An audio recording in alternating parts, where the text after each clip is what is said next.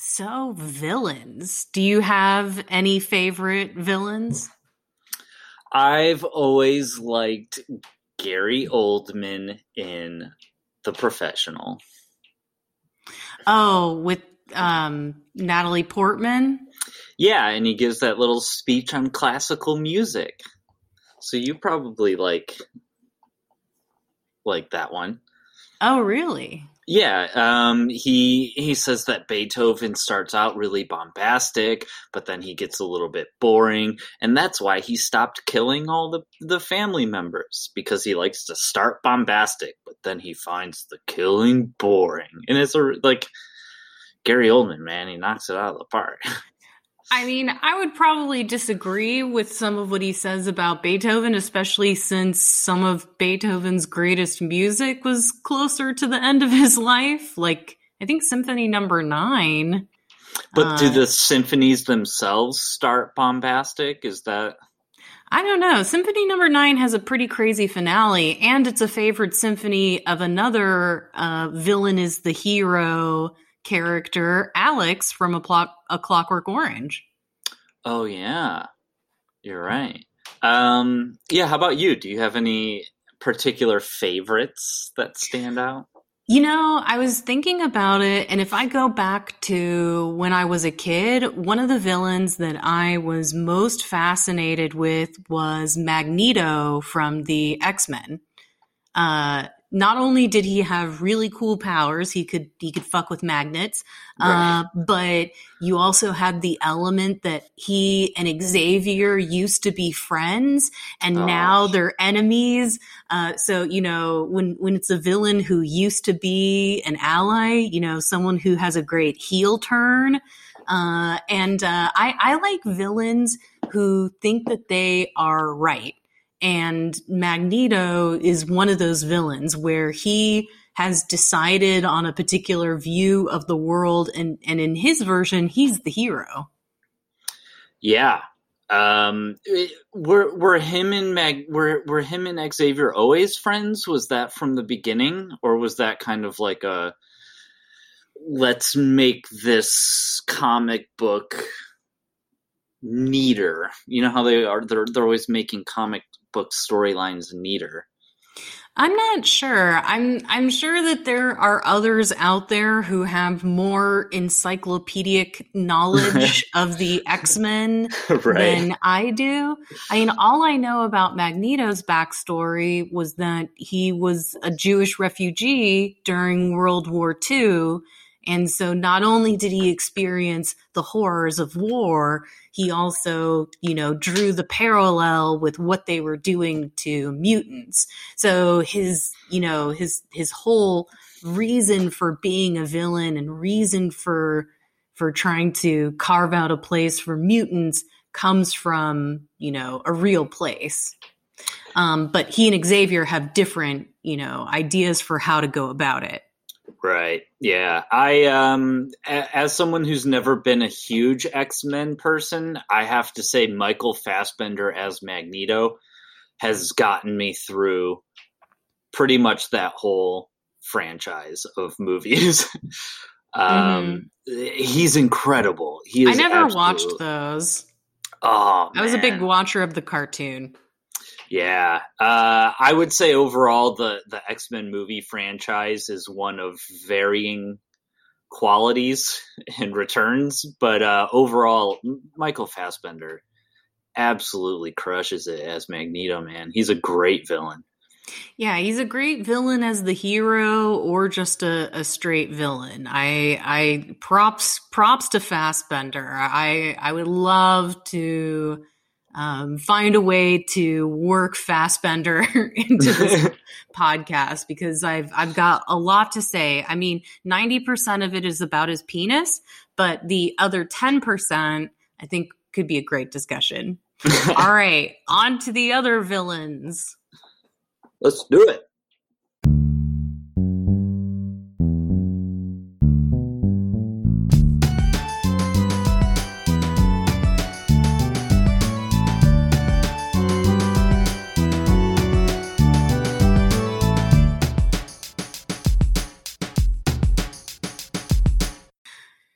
This is Necromancer. Necromancer. I'm Shira. I'm a fan of romantic comedies. What kind of movies do you like, Brett? Well, I am a fan of horror movies. What do we do here on this podcast? This Here There podcast? Well, each week we pick a topic and then we review a rom-com from that topic that you pick, a horror movie from that topic that I pick, and then we remix them. Whoop, whoop, whoop. We switch them up. We turn the rom-com into a horror and the horror into a rom-com. And everyone has a good time. Even the bad guys. Even the bad guys have a good time. And we've made some fun bad guys. I really like our theme this week, which is the villain is the hero. I don't know. What do you think is so lovable about some villains? Because some villains are indeed lovable. I think there's probably like a fantasy element, right? Like a sort of this idea of like this romanticized idea of like I'm right, and I'm gonna do anything I can to make sure that the entire world sees that I'm right. And in a movie, you don't have to worry about like real stuff. I mean, is it really that, or do we like villains because they get to break all the rules? For some villains, for sure. I think pretty much if I was an actor, I would think like playing a villain is probably gotta be way more fun than playing a good guy. Oh, right? Yeah. I mean, well, the good guy's going to get paid more and definitely get more exposure, but I mean, there's something really meaty about Tell the that bad to the guy. Terminator. Okay. Well, but that's because he does a face turn in Terminator 2 and goes from villain to not even villain as the hero. He's just the straight up hero. But I mean, I know I talk about T-1000 all the time, but I don't think that he's nearly as memorable as Arnold Schwarzenegger. No, but the very complicated past of the Terminator, Arnold almost didn't want to take the role of the Terminator because he wanted to be the good guy, and James Cameron did convince him and said, "Hey, listen, I think this is the role for you."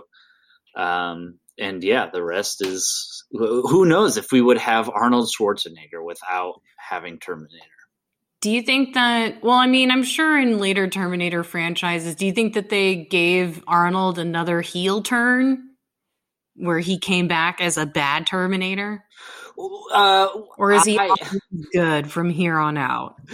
I am a pretty big fan of Terminator Genisys, which is one of the people like to crap on a lot of the Terminator sequels, but Terminator Genisys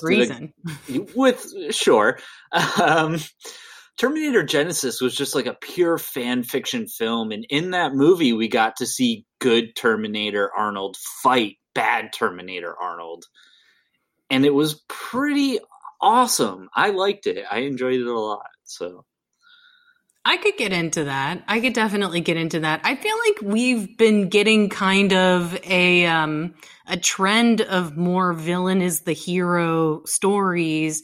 You know, you had what was it, Maleficent? Disney's been on this kick lately. You had Maleficent with Angelina Jolie. Cruella with Emma Stone is about to come out. I don't know. I think that there is something in us that likes it when people are bad, when people are messy. And I don't know. There's an impish side to all of us who wants to root for them. Definitely. Would you say Wicked? Wicked might have kind of started that Disney revilification, idolization trend that started, because Wicked came out before all the newer movies, right? Right. I think that Wicked is definitely responsible for that. I think that was one of the first villain is the hero alternate version stories that people really gravitated to. I think once you become a musical on Broadway, you've reached peak status. Yeah. One of my favorite things, I've recommended them on the podcast before as a love bite, but Proto Men. Proto Men, they do a rock opera based off of Mega Man lore, and they switch it up a bit. And in the first Proto Man album, Proto Man is kind of like a bad guy. He's kind of one of those bad guys that's like, I'm going to test the hero. I'm going to fight the hero to make sure that he's strong enough to actually take on the villain. And so in the Proto Man rock opera world, they really do a great job of like turning Proto Man into a villain who you completely agree with, because essentially Proto Man was supposed to kill all the villains. The humans didn't want to help him do that, so he died, and now he's come back to say, hey, if humans want to survive this robot war, they got to do it themselves. So he kind of wants to stop Mega Man so that humans can save themselves, which is like, it's a really cool twist on a villain. Right. I don't know. Yeah. Sometimes I really do like a villain who has a point. Yeah. Although I wouldn't necessarily say either of the villains in the movies we picked have a point to their villainy. Like I do think that there are villains where what they're talking about has a kernel of truth. Like everything in Black Panther, for instance, Killmonger as a villain is really great because he's so vulnerable, and he does have a point. But yeah, here I'm not so sure. So which of these movies would you like to tackle first? I could go either way, but I almost kind of want to say, like, might as well just get faults out of the way. I'm really curious to know what you think about this movie. I'm still making up my mind. Okay, because the ending, before we get into it, we'll discuss it in detail, but the ending of this movie did annoy me, and it made me a little upset.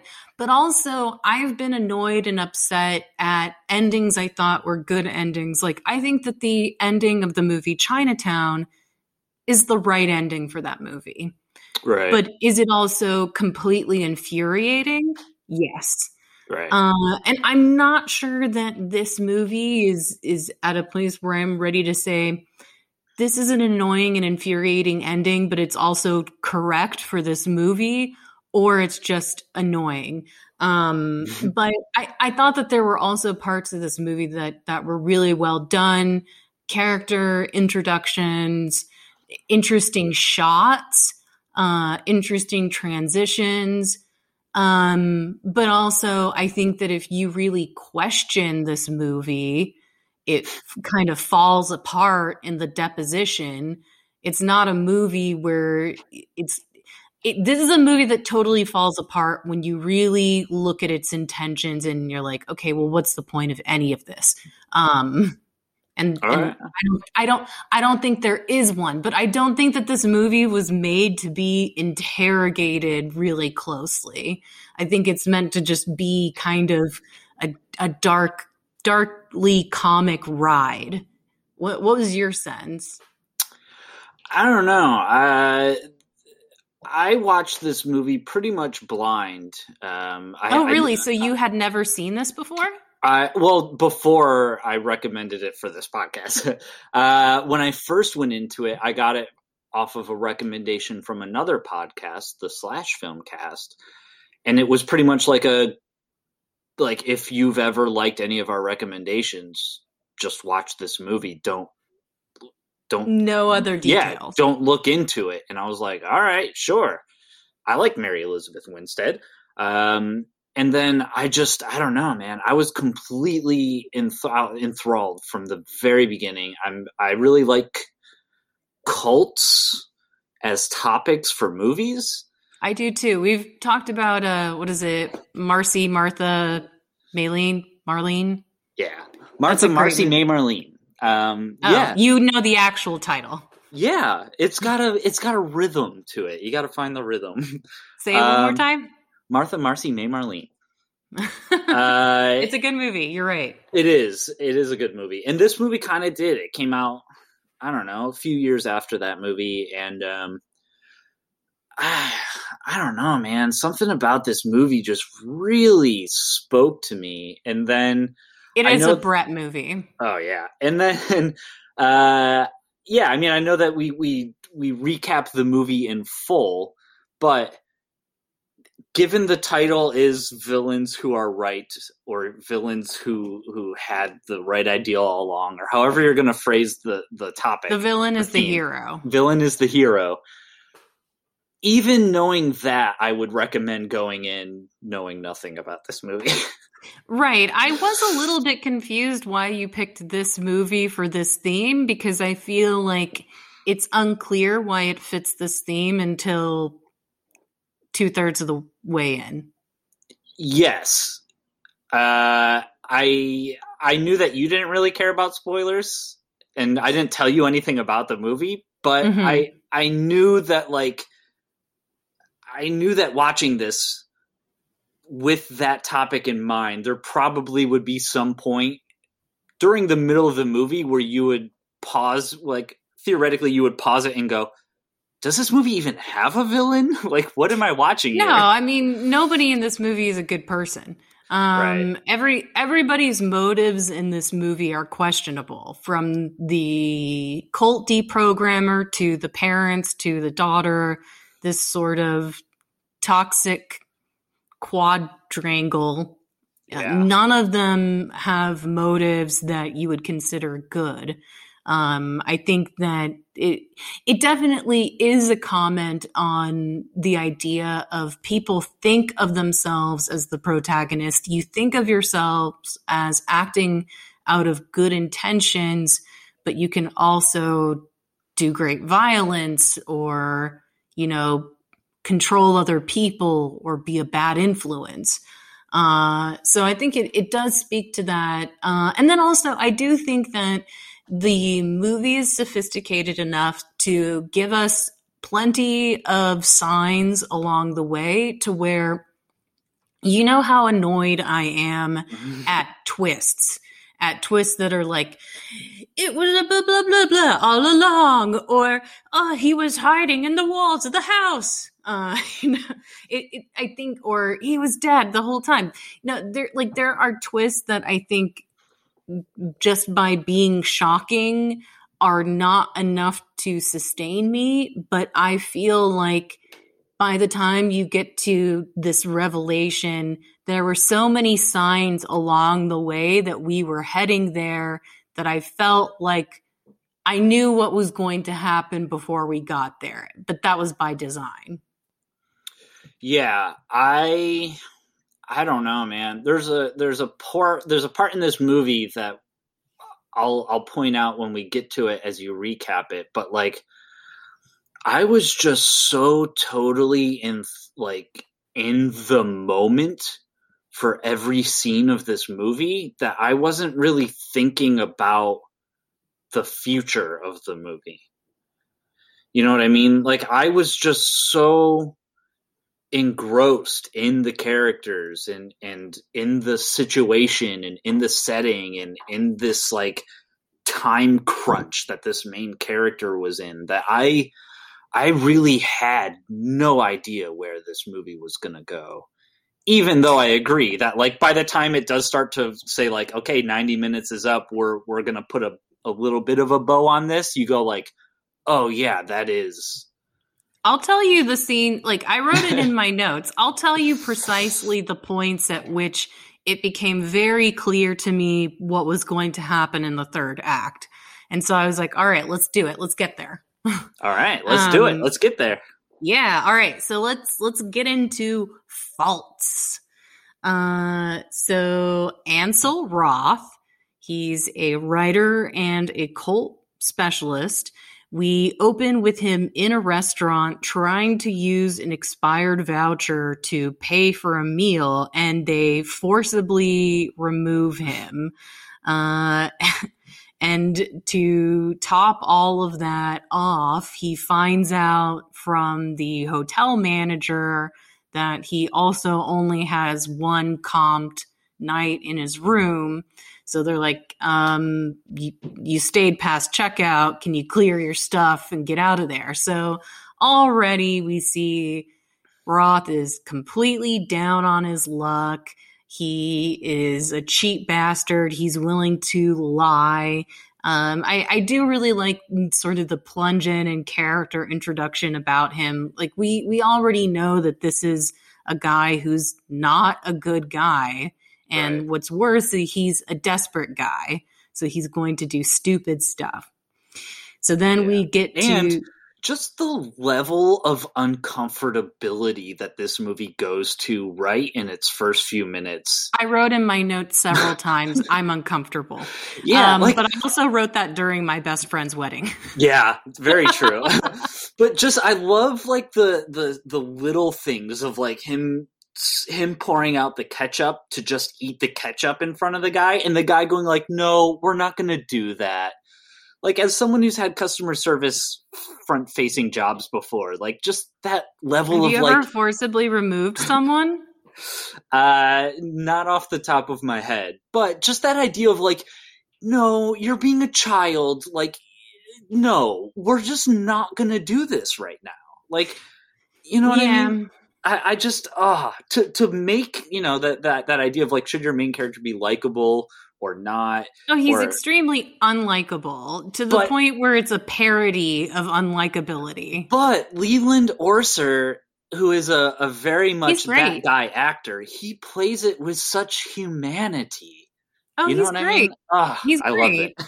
The guy who plays Ansel Roth has, you know, one of those faces where it's like, you know, he's not beautiful, but the camera loves him. And I also like the part where the restaurant manager said, you know, I saw you dig that voucher out of the trash and I decided not to say something. Now I'm saying something. Yeah, but that's all. He just says it and that's enough to... Well, I mean, he knows exactly what he means. Right. It's like, yeah, like I wanted to give you a break to hope that you would realize how pathetic that action is and, you know, do better. But that's not the kind of person you are. So Roth is doing a presentation on cults and talking about what it's like to have somebody completely in control of you, something that will come into play later. You know, there's not a presentation in a movie that's not some kind of plot foreshadowing. Like, I feel like anytime a character gives a presentation, they're going to be eating their words within the next hour and a half. But he gets heckled by this guy who basically said that he's implying that Roth, through his deprogramming, caused his sister to commit suicide. And then after the presentation, this couple, Evelyn and Paul, approach Roth and they ask for an autographed copy of his book. I like the whole bit with him doing the thing with their $10 bill to check if it was real. It's just so sleazy. What a great character touch.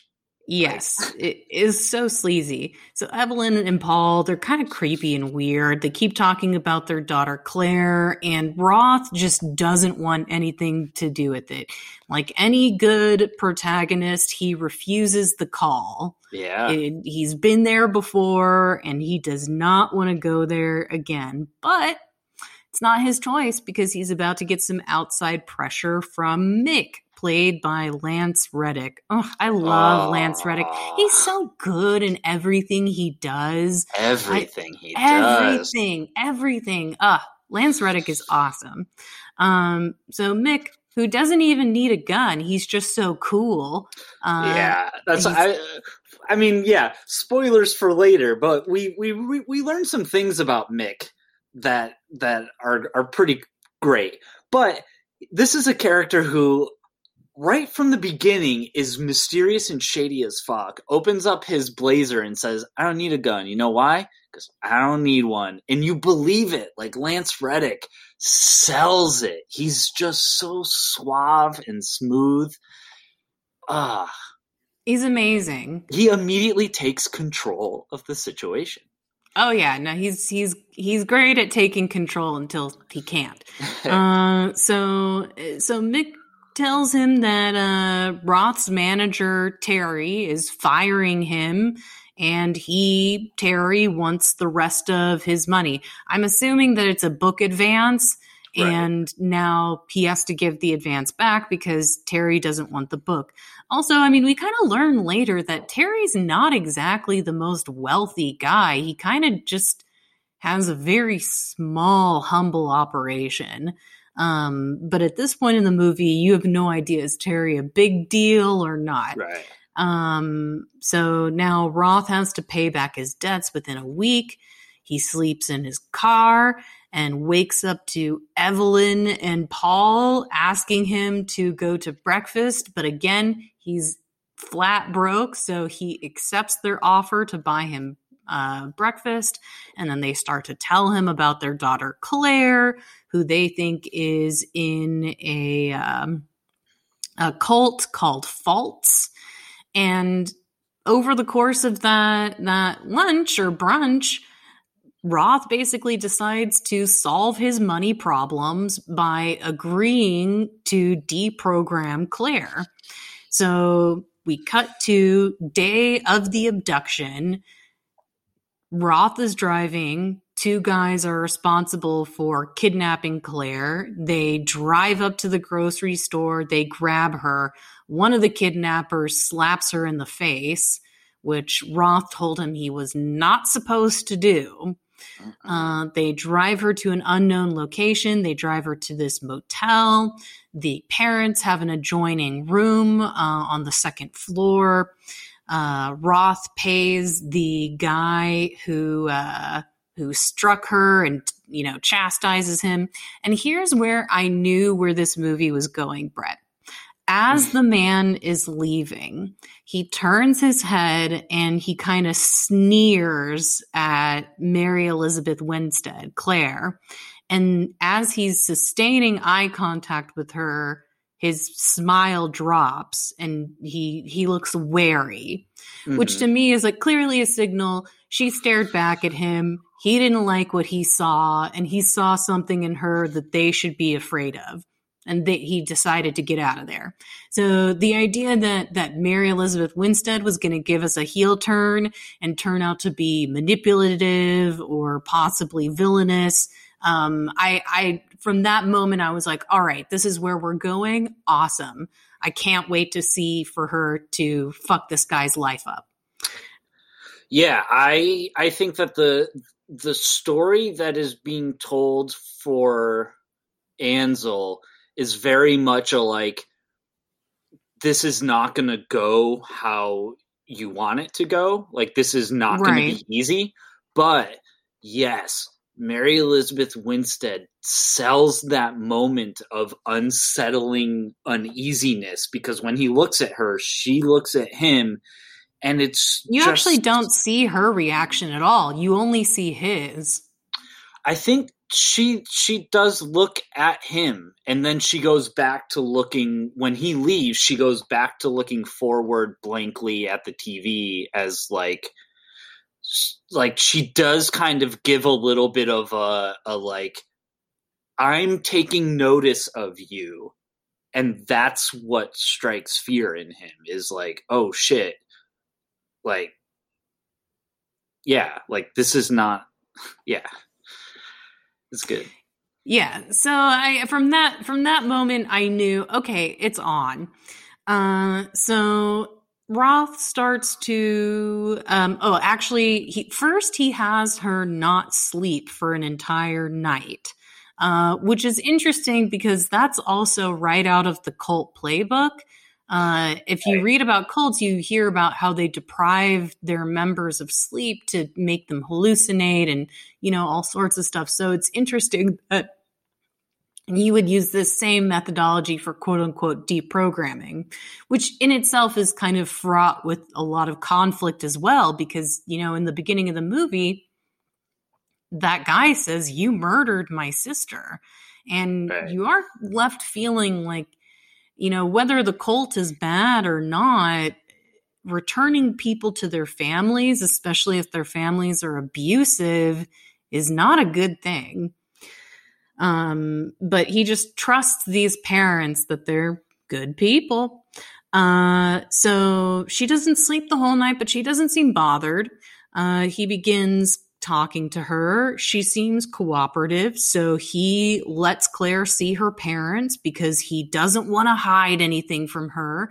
I think his whole pretense of, I'm your friend, I'm not going to hide anything from you, I'm going to be honest, I'm going to take care of you, it's so phony. And it's so like, it rings so clearly phony to her that it just seems like it's going to be a slam dunk for her to turn around and manipulate him. So let's see. Paul and Evelyn are in the next room.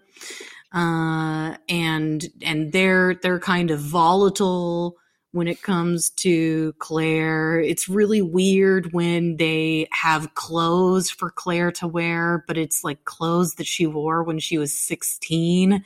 And so they're too small. And Paul's like, "You're going to tell my daughter she looks beautiful."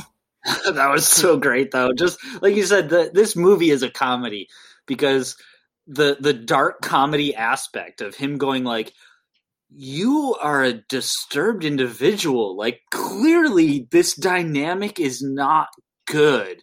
And he knows it, but he's so desperate for the money and he's such a weak, physically unintimidating man that when the father tells him, "You will tell her she's beautiful," and he's like, "No," and then she enters and he's like, "You're beautiful." That comedic sensibility, it tickles my tummy. Yeah, I mean, he really does try to put boundaries in place, but it's just not in his control. He's so weak. Yeah, he's completely weak to outside influence, which is, of course, dramatically ironic considering his profession as a deprogrammer. But he's getting bullied by the so-called father of this cult victim. So as they are dealing with this conflict, Mick calls the hotel room and puts more pressure on Roth. He wants the money for Terry. Roth is like, let me see, I can probably get half of it up front. So then he says, he's shitting out envelopes full of cash. I love that. Yeah, they seem to be connected with the guys that helped him kidnap Claire. Yeah. And learning about, what's going on. But it's all through Paul and Evelyn. Right. But it's not just like, "Hey, by the way, remember, we need that money." It's like, "Oh, because you took this job and now you have access to the money coming, we want it right away. And we're keeping tabs on you." It's such a great subtle distinction of like, putting pressure on that character, but having the characters have motivations. But not everything is as it seems, because it seems like Mick and Terry are this powerful force, but they're really not. Yeah. So Roth convinces Paul to give him half the payment in advance, and the whole dynamic between the three of them, the parents and it's just real weird. And it's not you just know that him leaving her there with the two of them is absolutely the wrong thing to do. Absolutely. Even, before that everything is not what it seems, it's just, if you were to sincerely believe the signs that you were being given, it's just the absolute worst thing for him to do. But he's like, "I gotta leave you. We'll lock you in the bathroom." I found it kind of darkly comic, his whole thing of your wife is the one who has to stay with her. You can't stay with her. not you, only her. Okay, and then also when they would not trade rooms with him. Yeah, that was so funny. You guys have a double bed. You have 2 beds. We only have 1 bed. I have to sleep on the floor, as you should. Right. I gave her the bed. Good.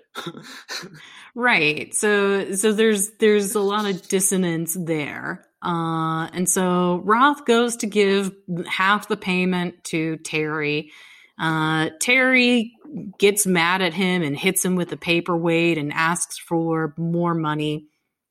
It's really hard to say. Like, I mean, Terry is frustrated with Roth, and I don't know. I'm kind of team Terry on this. I have a feeling that Terry has given Roth a lot of chances. I mean, I'm not going to disagree with you. I think that this is a really weird, interesting sort of Tim and Eric alternate universe slum underworld. Like we're seeing a different side of like the bad side of the city, the scum of the city, the dregs of society. Like we're seeing this really weird, interesting look at wood paneling. And so like just the fact that this guy's got to go from hotel to hotel with his props and his books and sell stuff he's got to basically live from meal to meal, from night to night, room to room. And his manager is a guy who's making it by taking wedding pictures or something, anniversary pictures of this weird dark universe Tim and Eric couple of just like, it's just strange. But then, yeah, he turns into like a mob boss. Like he's slapping the guy around, and he's saying like, if you don't come up with my money, I'm going to hurt you, and you made terrible decisions and I'm done with you. And like it turns into he turns into a mob boss. Yeah, he seems like he's really scary, but is he?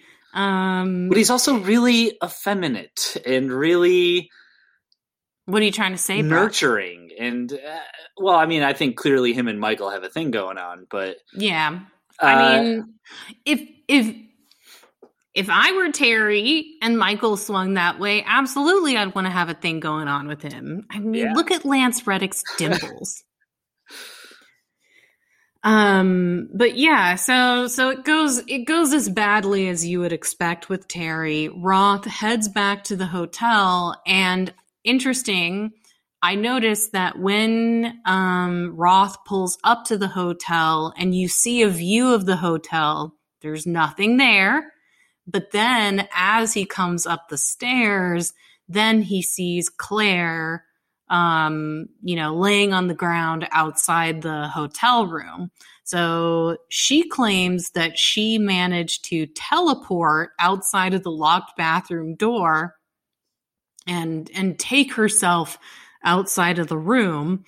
And Roth is just, so the pressure is so on him at this point. He doesn't even know what to believe. So now he is just completely broken down, and Claire manages to actually get to him. I feel like there's this scene kind of made me roll my eyes, because there is this male fantasy of, I couldn't do anything to stop her. Oh no, this 28-year-old girl is all over me. How can I resist?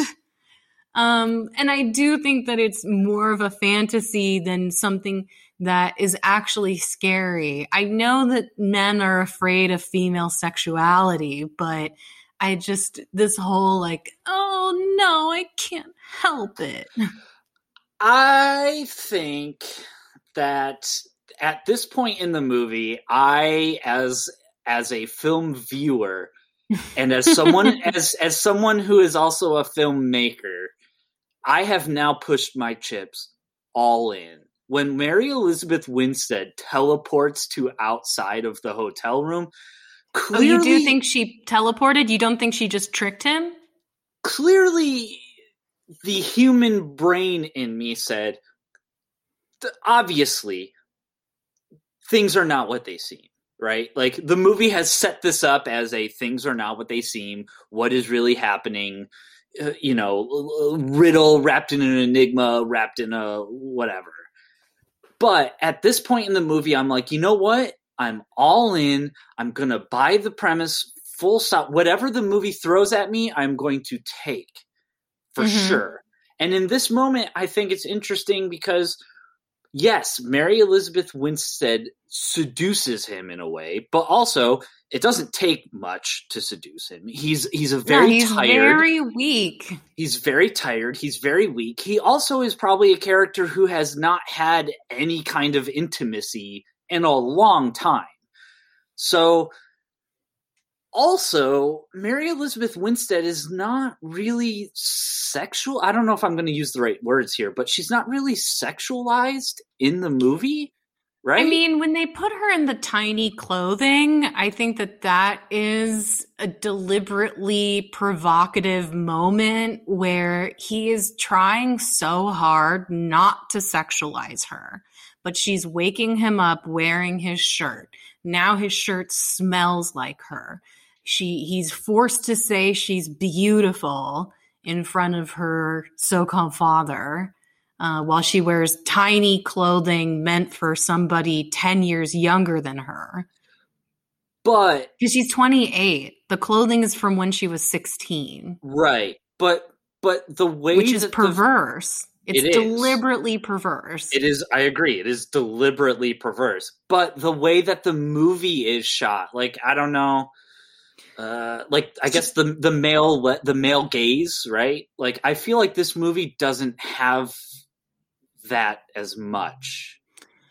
It's not as male gaze. Like, there's no like close-ups of her ass and tits and like where it's like so obviously ogling her body, and like I don't think that it's like that. And I think that the movie and the director, who was married to her at this time, actually, what is the director's name? Riley? Oh yeah, Riley Stearns. Riley Stearns was married to Mary Elizabeth Winstead when this film was made, and she produced it as well.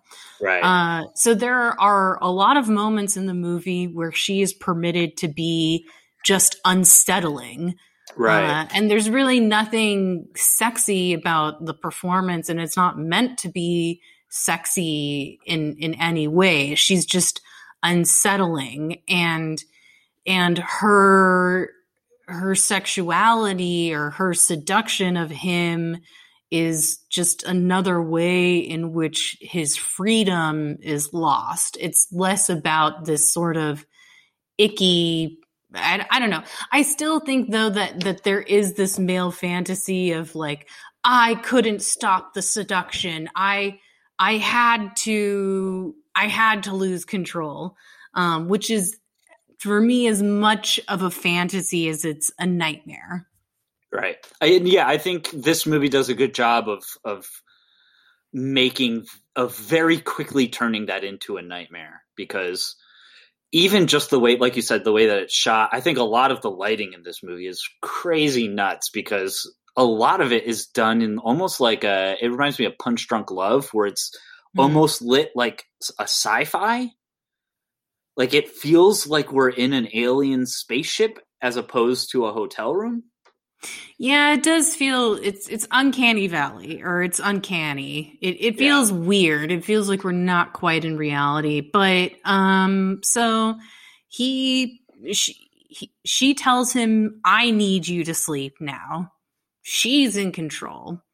He wakes up to sitting in front of a television playing an old interview between him and the sister of the guy who heckled him earlier. Her name is Jennifer. And he is watching this. And then in the background, Paul is having sex with Claire. What? Yeah. Gross. Hey, no kink shaming, no regular shaming. I think we can shame incest. Oh, right, yeah. I don't think this is about a kink. I think that it's meant to be gross and wrong. Yeah, I forgot that part. Yeah, he's her dad. Or is he? So anyway, after that incredibly nightmarish scene, Roth wakes up in his car. He runs back up to the hotel room and he finds Claire by herself, and she says, "Oh, my parents, they left. They said that they couldn't save me." And Roth wants to know where she got that videotape, and what the hell is up with her trying to seduce him, like all this stuff. Right. And then he accidentally locks himself and her in the bathroom. Door closes, it locks from the outside, because he had originally rigged the door to do this. But now it's working against him. Once again, all of his plans are working against him, like Wile E. Coyote. Yeah. And then the phone starts to ring while they're in the bathroom. He freaks out. He knows that it's Terry. Claire then becomes Mama Bear and starts counseling him through the whole thing. And in a mirror of their first interrogation scene together, now she's asking him the questions. And the things that he said would happen to her questioning her life, questioning her values, coming to see a different side of things. All of those things are now happening to him. Right. There's just stuff like her when she says you shouldn't ask questions that you know the answers to. She deliberately asks him questions she knows the answers to in this bathroom scene to get a very explicit response. Right. Or she says, "I want you to feel," just like he says at the beginning, like, "I wanted you to feel in this conversation." Right. She uses his own tools against him, and the rate at which she's able to turn him into one of her acolytes is pretty swift. Like, her ability to turn him from a regular cult deprogrammer to a false guy, it happens within 10 minutes. He was already on the edge. All he needed was he didn't even need a push. He just needed a little tap. Yeah, to widen that fault. Right. Turn that crack into a fault. So yeah, she totally turns him. He's just completely broken down. And then she tells him, "Open the door."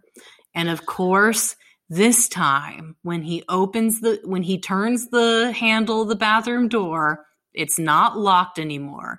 Is it magic? Is it foolery? Who knows?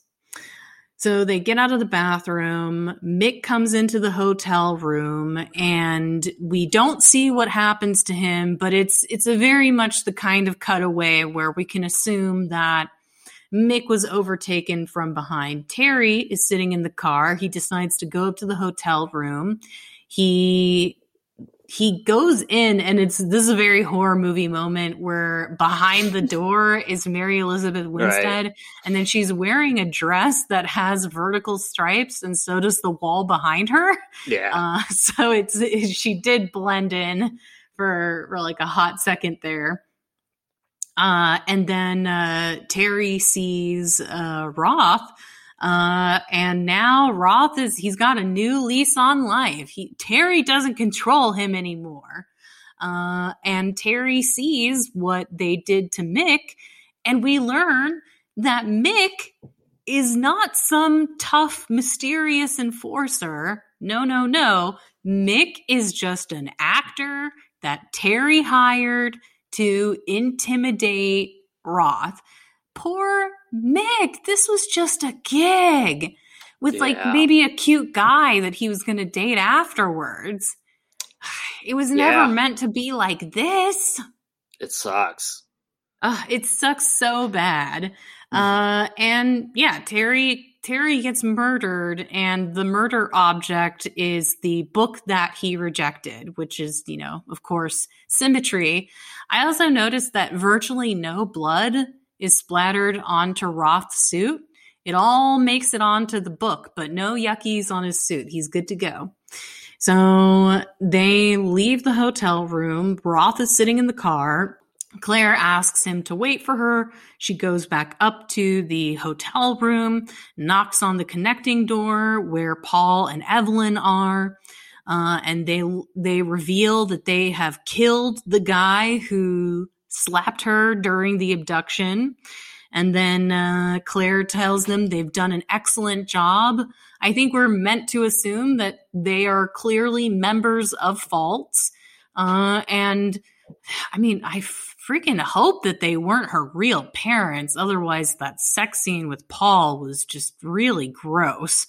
But then Claire takes this little pendant from around her neck, pops out 2 little pills, gives them to Paul and Evelyn, says she'll see them on the other side. They lie down.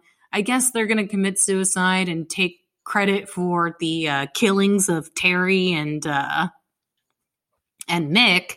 And then Roth, still in the car, asks Claire where they're going, and she says, home. Aw, he didn't have a home before. That's nice. He didn't. Yeah. It was a happy ending for them. Right.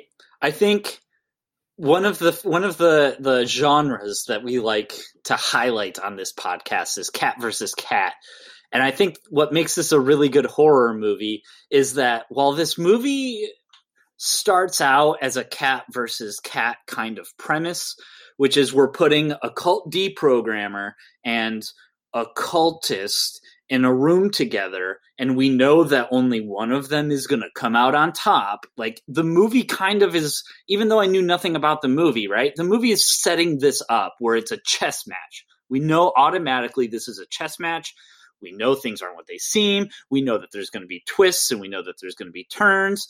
But the horror of this movie is in Leland Orser realizing that he's not a cat at all, that he is just a mouse. He is a mouse that thinks that he's a cat, and he keeps trying to do cat things, like using the expired voucher.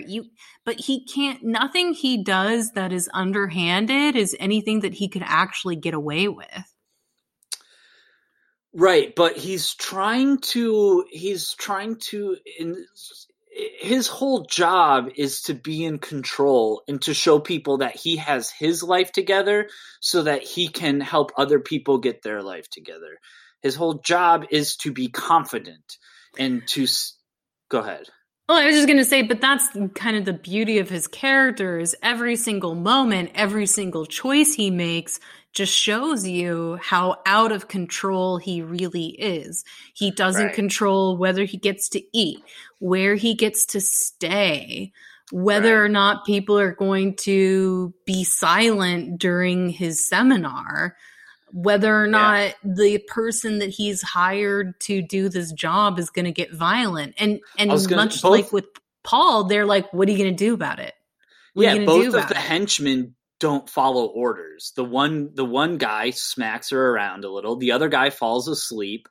The husband and wife don't really do what any of the things he tells them to do. Right. Or he needs to be more assertive with stuff like asking for the room. You know what I mean? Like he when he's asking them to switch rooms, he doesn't flat out ask him to switch rooms, which means he doesn't get the answer that he wants because he hasn't asked the right question.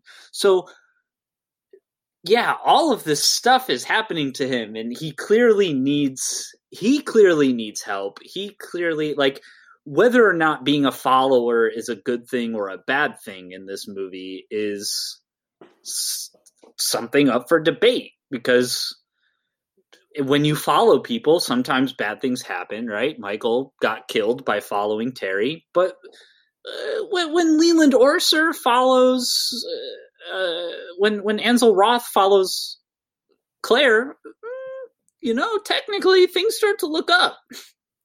He finds confidence. Would you really say it's looking up after he's killed 2 people and now he's essentially going on the run? I do. I 100% do. There are some movies that we're definitely going to get into spoiler tag warning territory as we wrap up this conversation, but there are movies like Ex Machina,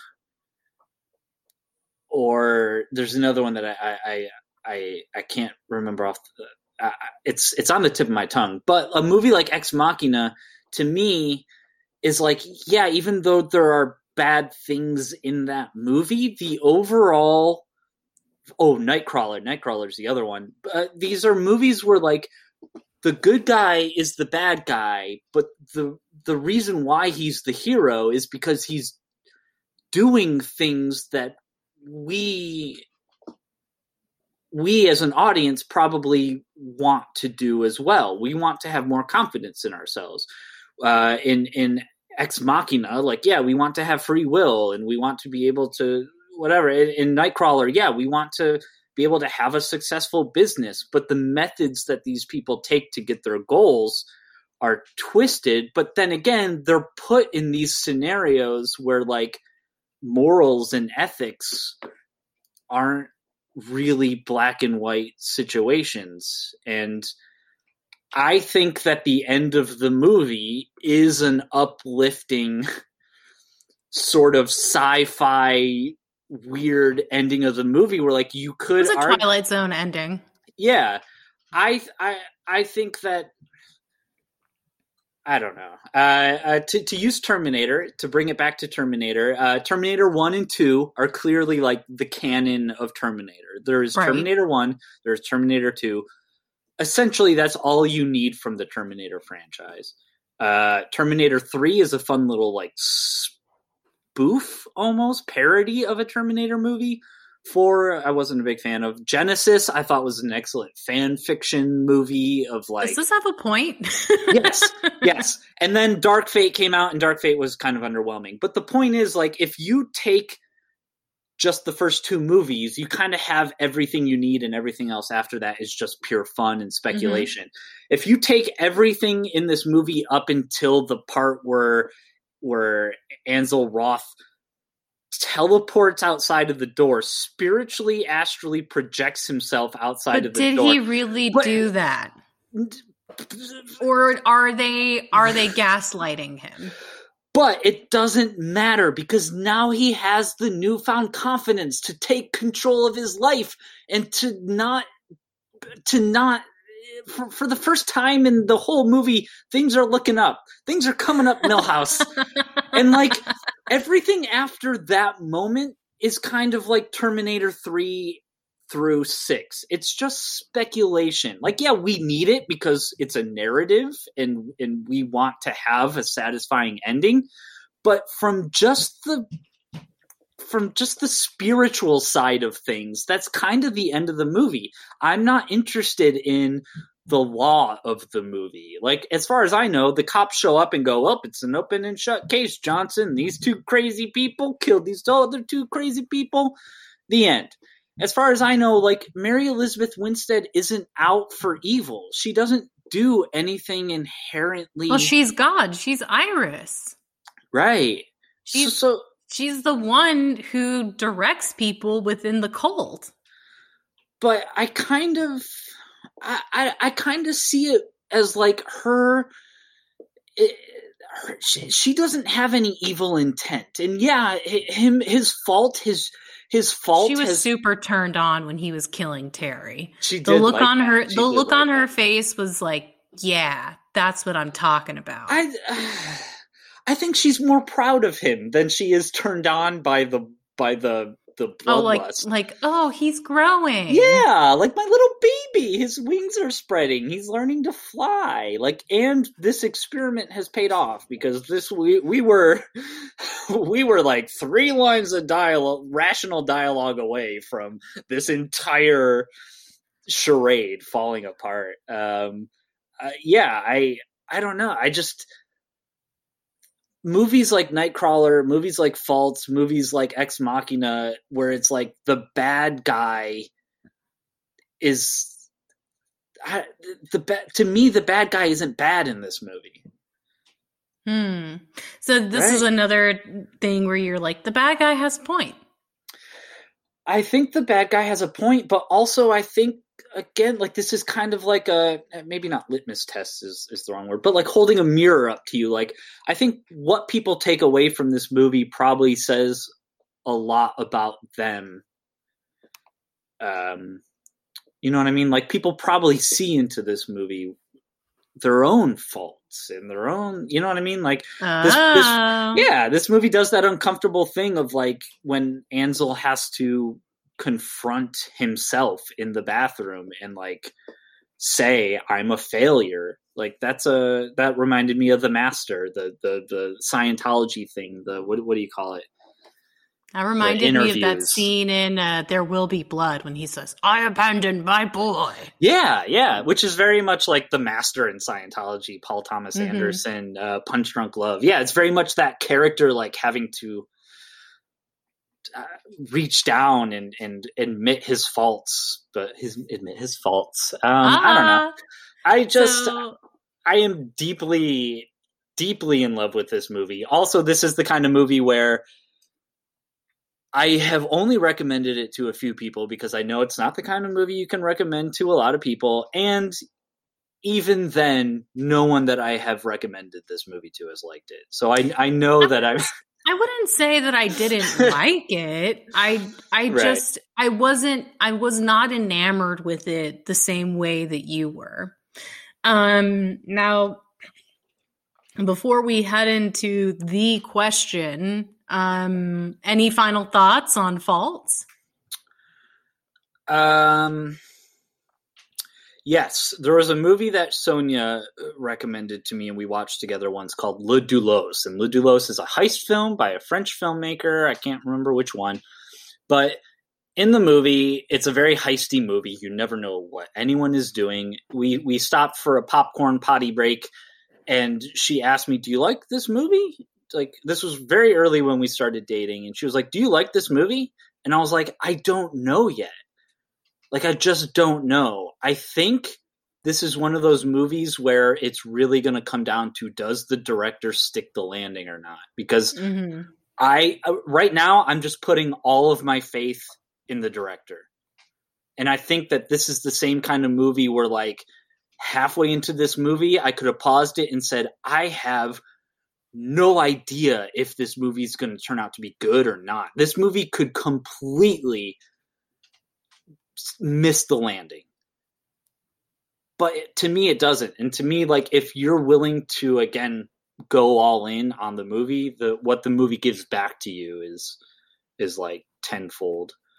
I think that the movie did what it set out to do. I think I would have been upset if the movie ended with him successfully deprogramming her and she says, I want to go back home with my parents. I would have thought, well, that's not at all what you promised me in the beginning of this movie. You promised me that she was going to be in control at the end. Because so any ending outside of she has complete control over him wouldn't have rang false with the premise of this movie. Yeah, but it's the way in which it's done. And again, I have zero pessimistic, negative feelings towards the end of this movie. I don't feel like this is some evil alien entity who's now going to take over the world and start their own shadow government. Like, I feel like the ending of this movie is a happy ending.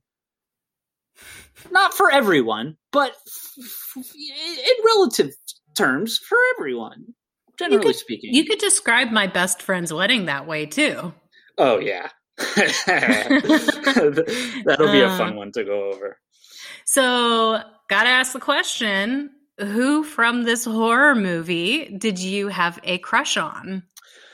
Well, I think everyone in this movie absolutely crushes it, but I will say, for the sake of this viewing, I specifically did have a crush on the slappy around guy. I think the first kidnapper. Yeah, he's got that sort of 50s motorcycle thug. Oh, he did. He kind of had the whole like a greaser hair thing. Yeah. He's kind of hot. Yeah, he's very much like a scumbag right from the beginning, but I like that leather jacket. Yeah, he really, like, he's a character who's playing a part. Everyone in this movie is playing a part, right? Michael is playing the part of a heavy. The two parents are playing the part of disturbing, controlling parents. He's playing the part of an intimidating thug, and whether or not he actually has any kind of criminal past is up for debate. I think he probably could just be like a good guy who is out of his, like, who's I don't know what I'm saying, but you liked him. I liked him. Clearly he's not a good guy, but he's, let me put it this way. He maximizes his screen usage to great effect so that when they do call back to him at the end and she goes, "Hey, you took care of that guy who slapped me for no reason," right? Your brain immediately goes, "Oh yeah, that guy had it coming." Right. Thank God they put a bow on that end, because yeah, I wanted that guy to die. He slapped her for no reason. So, yeah, I had a crush on that guy. How about you? Who did you? Oh, Mick, all the way. I love so Mick. And I really love the idea that he was able to create so much intense mystery about him while being not actually that mysterious. He's just an actor. That's it. Yeah, and he never once, I think, even threatens to harm Ansel Rolfe, right? He implies the implication. There's the implication of threat, but he never actually does that. So, yeah. Good and stuff. I think that Lance Reddick deserves so much more recognition than he gets. Yeah. I agree. All right. Well, let's get into some remixes. These two were really hard for me. My remixes this time are really same here. What about you? Same here. Yeah. All right. Well, let's be the bad guys and read off our less than perfect pitches. Do you want me to go first, or do you want to go first? You can go first on this one. I'll go first on my best friend's wedding. Oh, I would love it if you had a good. Oh, no. I don't. No. So I called this one Kind to a Fault. And aww. I will admit that I partially or a lotly based this on a book I read called The Afterlife of Holly Chase. So yeah, recommendation for that book. So Kind to a Fault is about Claire. She works for a secretive organization called Operation Goodnight. It's unclear whether Goodnight is run by angels or what, but they definitely traffic in the supernatural, and maybe they have gadgets that bend the will of space-time. Many of the employees have been there for a number of years. They don't age. And the purpose of Operation Goodnight is to redeem the unredeemable. Goodnight finds Scrooges, villains, jerks, and, through their supernatural programming, reprogramming brings them into the light. So maybe there are some branches of Goodnight that give you the traditional Christmas Carol experience, where they take that person through, Christmas past, present, and future. And then maybe other branches have different ways of teaching people lessons. Like, there could be a whole one for liar type operations, or turning, or the branch that turns people into animals. Yeah. Just all sorts of ways in which to teach bad people lessons so they become good people. So Claire works with the faults branch, which covers extremely difficult cases, and everyone in the faults branch is somebody who failed the program. So Claire and her two coworkers, Paul and Evelyn, are all bad people that failed to reform. And as kind of their purgatory or punishment, now they have to work for the operation and save other people from having their fate. So Claire and Co., they get a new case. It's cult deprogrammer Ansel Roth. He looks familiar to Claire. She realizes she knew Ansel in college before she, died or disappeared working for the organization. And maybe Claire feels really attached to Ansel because she knew him before life turned him into a weak asshole. And she's like, this isn't the Ansel I used to know. So she starts breaking the rules to interact with him because you're not supposed to interact with your targets, obviously. Like, you can't have day-to-day interaction with them, but she decides she's going to do it anyway. And we'll say there's, a conflict in her leading this sort of double life where she's during the day dating Ansel, but then at night she's working with the Goodnight team to comb through his memories and put a case together to reform him. And Claire is privy to all of Ansel's most painful memories, but he doesn't know anything about her. So she starts to feel bad for lying. And then the big night where they're supposed to give him, let's say they give him the Christmas Carol treatment or something like that. Maybe Ansel recognizes Claire, and he's like, what are you doing here? What is all of this? And then maybe she breaks down and she says something like, I'm not this girl who you thought I was. I'm actually a fuck up. And if you don't listen and if you don't change, you're going to end up just like me. And in this organization where you're just in servitude trying to help people be better. And this big speech from Claire, it turns out that it's actually Claire who's being evaluated, who's being deprogrammed. She thinks that she was helping Ansel when this whole time her coworkers, Paul and Evelyn, and we'll say maybe we'll throw in Terry and Mick in there. Like, Mick seems like Lance Reddick is always great in roles where he's the leader, like whether he's a commander or manager or the president of the company. So maybe it turns out this whole time they have been trying to redeem Claire, and the only way that they could get Claire to really change was if she wanted to save somebody else that she cared about. So Claire is freed from having to work for the company. She and Ansel can now live happily ever after, and everybody's happy. I wrote at the end of my pitch, kissy, kissy, happy ending. Yeah. I assume that's how most rom-com scripts end. Kissy, kissy, happy ending. Kissy, kissy, happy ending. Yeah, I like it. I like that. I always like that sort of bureaucratization of the afterlife and spiritual type. Like the Adjustment Bureau? Yeah. Or Beetlejuice. Oh, I love Beetlejuice. Yeah. That's a good villain is the hero movie. Or, I mean, I guess villain is the villain, but he just outshines everyone. Yeah. Villain is the megastar of the movie. Yeah, I have a very soft pitch in this case. Have you ever seen 4 Rooms with Tim Roth? A really long time ago. So basically my movie is 4 Rooms.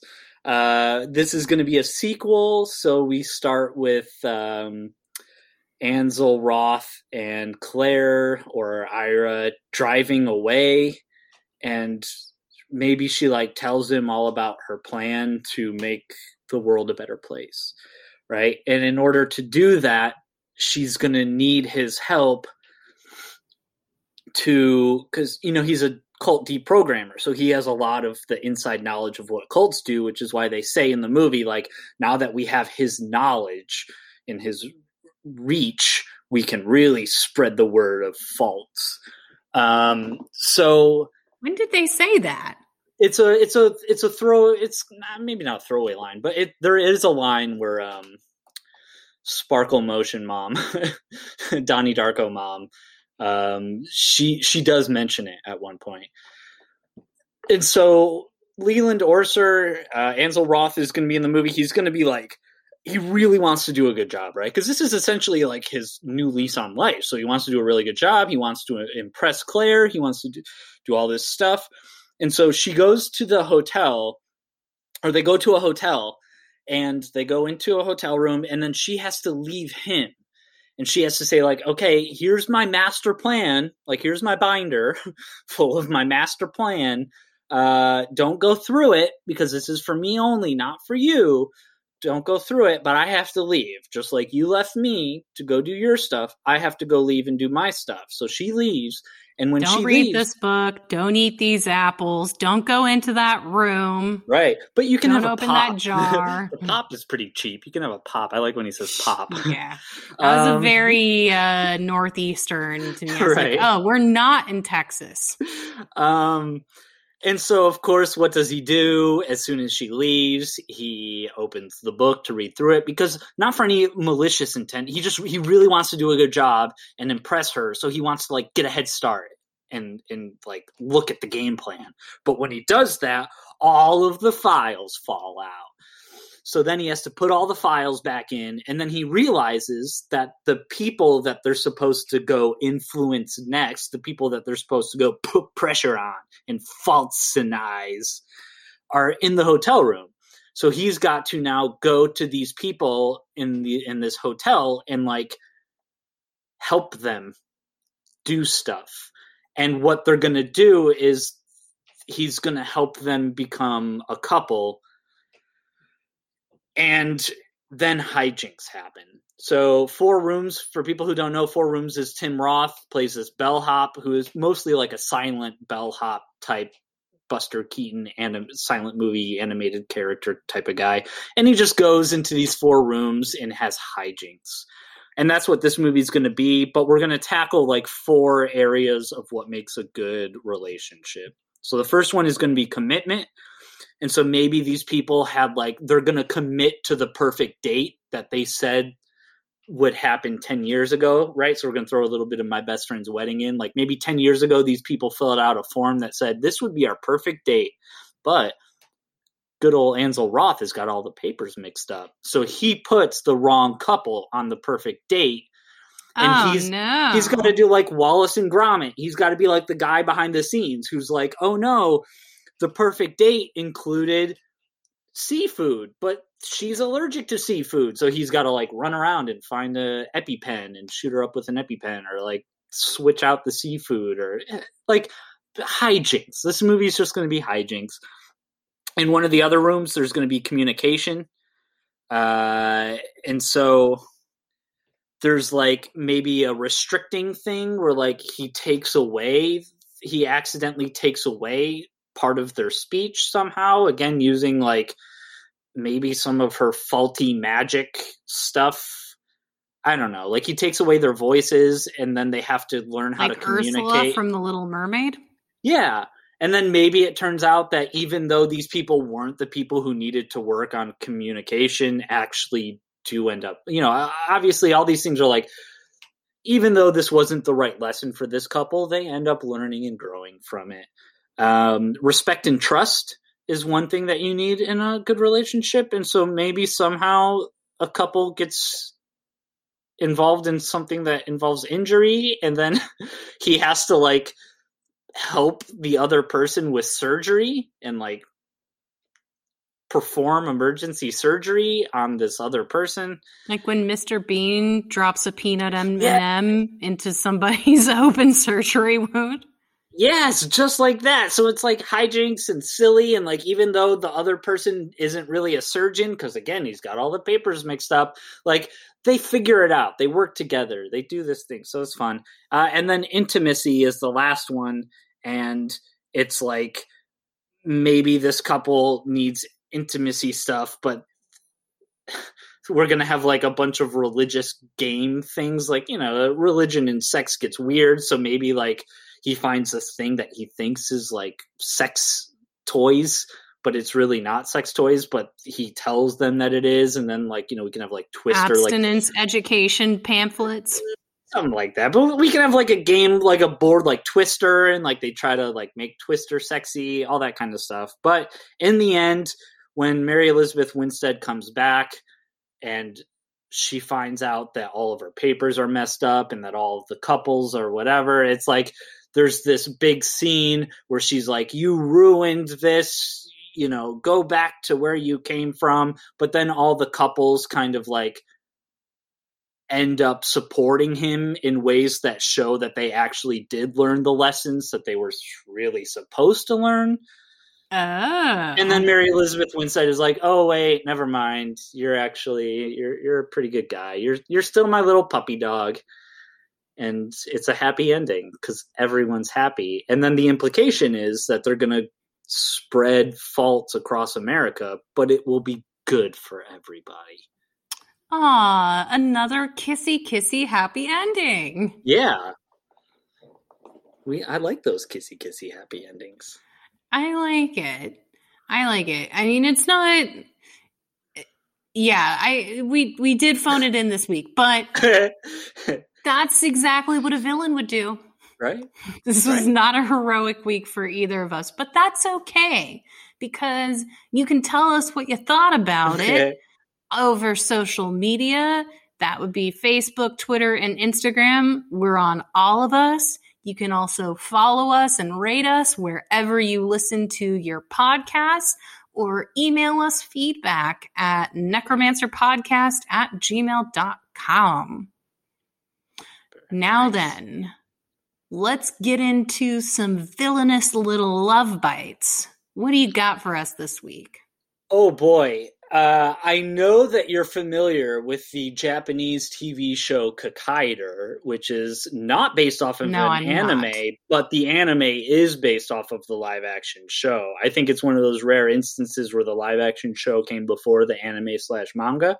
I've never heard of this thing. Kakaider is a movie or show about something, but much like Proto-Men's, it's like about future society, and it's very Tetsuo Bullet Man. It's very much like Guyver. It's very much like this cyber genetic body horror, existential horror, Japanese anime one-upmanship kind of thing. This movie that I watched called Mechanical Violator Hookhider. Hookhider, not the same as Cookhider. Hookhider is the bad guy from the Cookhider series, but he got his own spin-off movie where he plays the anti-hero. And in this movie, he just walks around and kills bad guys, and he doesn't really know why. It's very anime. It's very Japanese. Hookhider.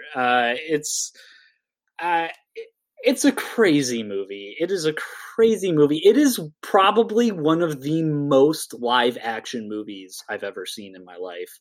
Live action anime movies, I should say. Which is bizarre because it's not technically based off of an anime. And it just makes it all the more unique. I would say... And it's short. That actually immediately is a big selling point. It's an hour and 17 minutes, yeah. Perfect. It's perfect. I would say... You know who the audience is for this movie. You know who you are listening to this recommendation. But much like some of my other recommendations, I highly recommend watching the trailer. And if the trailer doesn't do anything for you, just know... That's different for you. You never watch trailers. I don't like to watch trailers for movies that I know I'm going to watch. So, like, when I found out... I saw this movie on Letterboxd. Someone that I follow on Letterboxd watched it and rated it 4 stars, and the cover for it looks like a Japanese manga live action thing. So I was like, this looks right up my alley. And so I watched a little bit of the trailer before immediately stopping and going, holy shit, this movie is batshit. I gotta go in cold. But yeah, it's just a guy who is an indestructible villain who beats up other people who are worse villains. And it's very Power Rangers.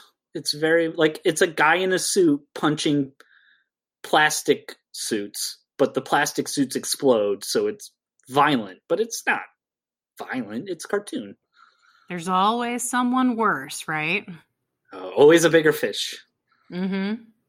How about you? Do you have? I'm very curious to know, because usually you go thematic. I usually go thematic, and prior to this, I Googled Villain is the Hero movies because I wanted to refresh my memory on some of the other movies that fit this trope. And one of my favorite movies of all time came up on several lists, and that movie is Amadeus. Have you seen Amadeus? I have. It's been a while, but yeah. I love Amadeus.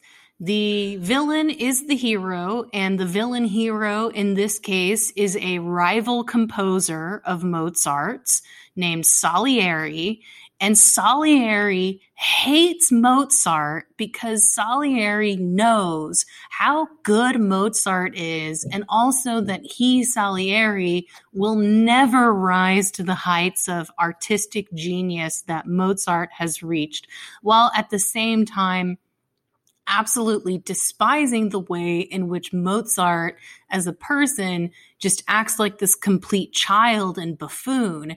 And for Salieri, who kind of considers himself to be so refined, to see this childlike buffoon create the world's greatest music at the time just hurts him that much more deeply. And I feel like Amadeus is the perfect picture of artistic jealousy, and I continue to enjoy it. It's very melodramatic, but I think that it's well done. I think it has an incredible soundtrack with, of course, some of Mozart's greatest pieces, but also some of the scenes around music are really interesting. Like there's a scene where Salieri starts reading some of Mozart's sheet music, and he just can't believe how great Mozart is. And the way that he narrates the scene as he's telling this other guy about what it was like to be around Mozart, it's very well done. All the time, I will watch clips from Amadeus on YouTube as they come up because I think they're hilarious. And if you've never seen the movie, it's worth the watch.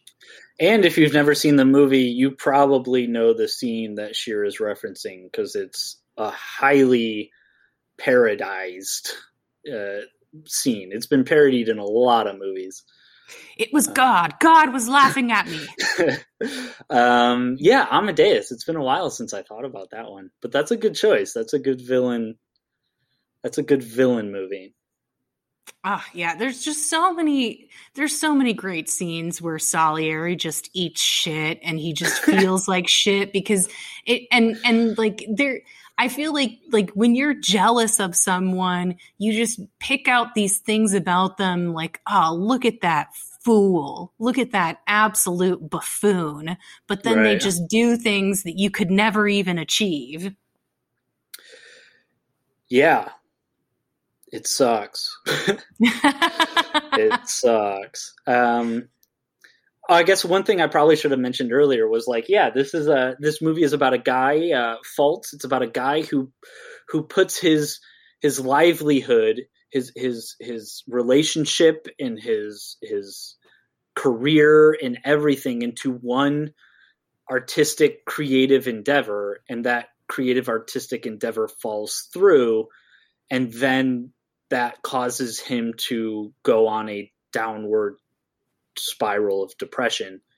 And I think that's very relatable as a content creator, as a filmmaker, as an artist. Like, yeah, you know, I've put some energy into some stuff that's ultimately been like, and you're like, oh man.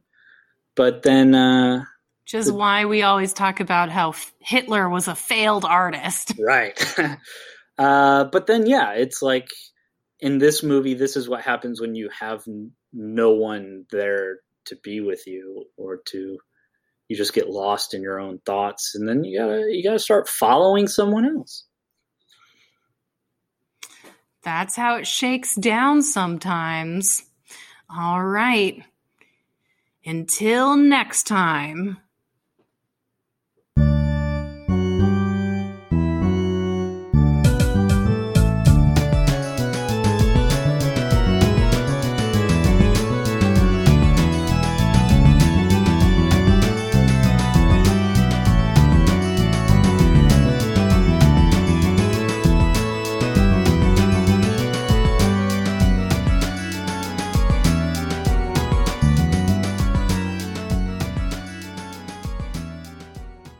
Necromancer is produced by Brett Dorman and Shira Moore. The theme song is Symphonia 3 by Kevin MacLeod on the album Oddities.